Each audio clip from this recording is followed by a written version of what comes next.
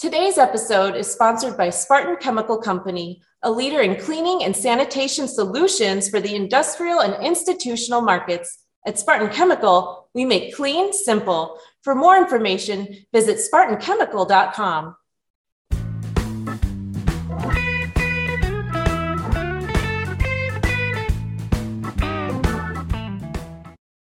On today's program, I'm pleased to welcome Dr. Gavin McGregor-Skinner, the Senior Director of GBAC.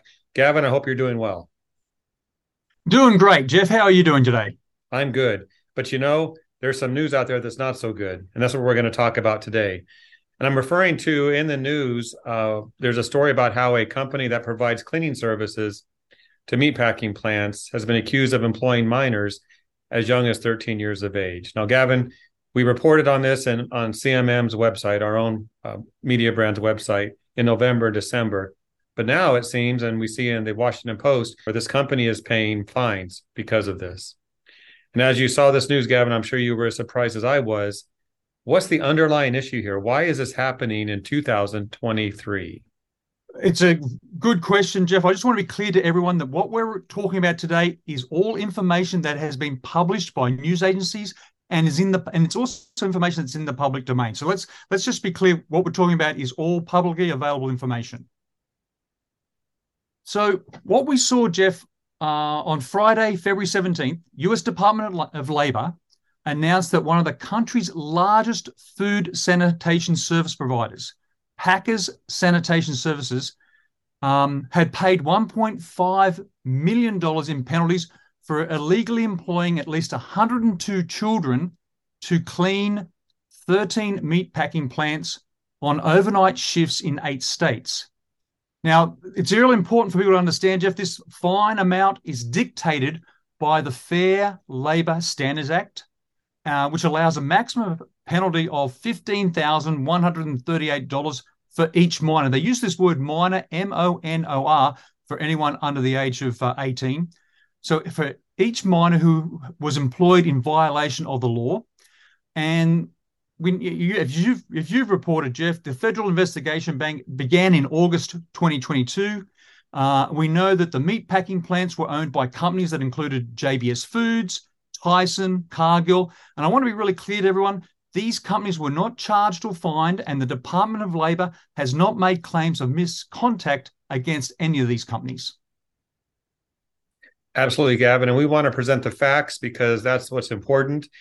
In the article that I saw, Gavin, in the Washington Post article, it said this: investigators learned in recent months at least 3 children suffered injuries, including a chemical burn to their face, while sanitizing kill floors and other areas of slaughterhouses in the middle of the night. Now, Gavin, kids should be home sleeping, eating ice cream, or playing on their iPhones, not working in a commercial building illegally. So what can we do to help? What can ISSA do? What is your solution you'd like to offer? Well, I think it's really important that, ISSA, we're celebrating our 100th anniversary this year. Jeff, we are the facilitator of so many important discussions and working groups across all vectors, all verticals of the cleaning industry. So it's really important that we focus on now what can the cleaning industry do and what can we do it better. You've heard us, you and I have said this many times, Jeff, cleaning professionals are essential. We know that meat packing facilities, they can't function, Jeff, unless they're clean to specific standards. That's really important. And that means that the cleaning professionals that work in a meat packing facility where hazards have been identified, risks assessments have been done, you've read the label, you need continuous education and training. You need a workforce development program. You need it to be in the native language of the workers. And in this case, all these kids spoke Spanish. We know that worker identification is a big problem in our industry, Jeff. How do workers in the cleaning industry, what do they need? More importantly, what ID does a child under the age of 18, if they can work legally, need to show their own identity? We do know that some of the child workers in this case just recently came to the United States. They came as unaccompanied minors that were processed by the Department of Homeland Security. Then the Office of Refugee Resettlement within the Department of Health and Human Services And then the children were matched with sponsors who usually have some link to their families in different states.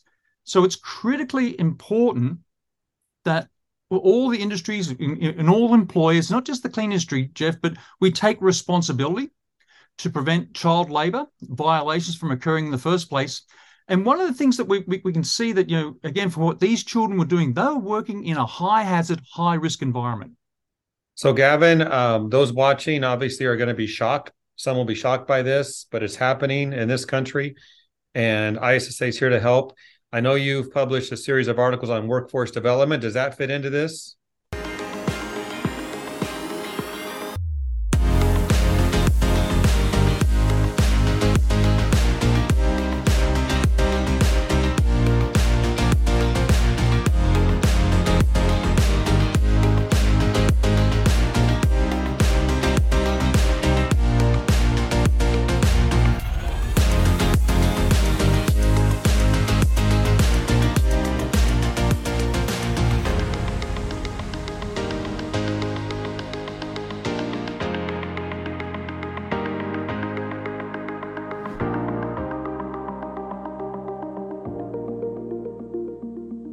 Yes, Jeff, it really does. Workforce development is about continuous improvement. It's about having metrics. It's about having indicators. It's about assessing what all our workers need from education and training to be in place so they can work safely, but also work to the standards that we set in the clean industry. So it's really important, Jeff, we look at, and we've seen some visuals. There's been some photos released publicly. What were these children actually doing? We can see that the children were wearing personal protection equipment, gloves, eye protection. They had safety glasses on. They had head protection like a hard hat. They were wearing rubber boots. They were wearing waterproof jackets and trousers. We know that all requires training for anyone in the clean industry to work in a safe environment. We know that they were working with cleaning chemicals that actually tell you what sort of personal protective equipment you have to use and wear based on the safety data sheet as well as the labels. We know that these children were in middle and high school. We've seen that the Department of Labor has reported that a child as young as 13 was working to clean a meat packing facility and was injured. They received a chemical burn to the face. We know another child of 14 was also suffered burns on a night shift. And again, what we've seen from this Department of Labor investigation and the report that's been released, Jeff, is that they found at least 27 children cleaned a JBS beef plant in Grand Island, Nebraska, 22 children at a JBS food plant in Worthington, Minnesota. Another 26 children cleaned a cargo meat processing facility in Dodge City, Kansas.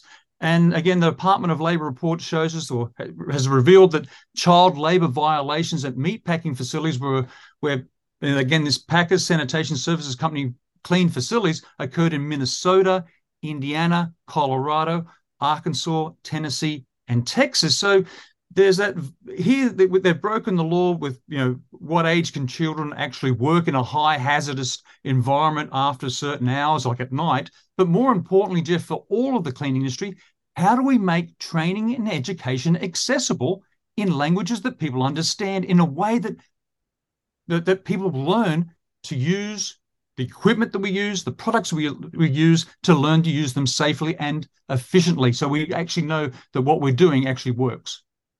It's just really important to understand, Jeff, that no one in the clean industry wants to break the law and employ children in high hazardous, high risk environments. And again, Packers Sanitation Services, I want everyone to be clear, has issued a statement that the company has a zero tolerance policy against employing anyone under the age of 18 years of age. And they fully share the Department of Labor's objective, ensuring full compliance at all their locations. Now, the company has also conducted several audits of its workforce and hired a third-party law firm to review its policies. But I also wanted to emphasize, Jeff, that we have seen the Department of Labor has reported increased incidents of child labor violations. Department of Labor says that this increased from 2021 to 2022 by 37%. The number of children found to be illegally employed in hazardous occupations has increased in the past 7 years by 93%. But more importantly, Jeff, we're also seeing states like Iowa, which only just recently, about last month, has issued a new bill which would allow 14 and 15-year-olds to work in certain jobs in meatpacking facilities. There's another bill, Jeff, that was, again, this year by Minnesota, which would allow 16 and 17-year-olds to work in construction sites. So it's important for ISSA and all our members and everyone in the clean industry to have these conversations, to come together, to understand that no one in the clean industry should put children at risk in the workplace, and no one should violate labor laws. We need to have those conversations. But more importantly, as well as having those very, very important conversations, we'd like to sit down with everyone in the clean industry and to come up with solutions for workforce development, solutions for accessibility of training and education, accessibility of that training and education, Jeff, in languages that people understand, and to help all essential cleaning professionals have the appropriate personal identification so that those mistakes don't get made again. We don't recruit people that don't have proper identification, and we can't verify their date of birth. Mm-hmm. Well, it all makes sense. And as this issue continues to evolve and these conversations you mentioned start to happen, we'll keep everyone apprised of this through our media channels. Thank you, Gavin. Thanks, Jeff.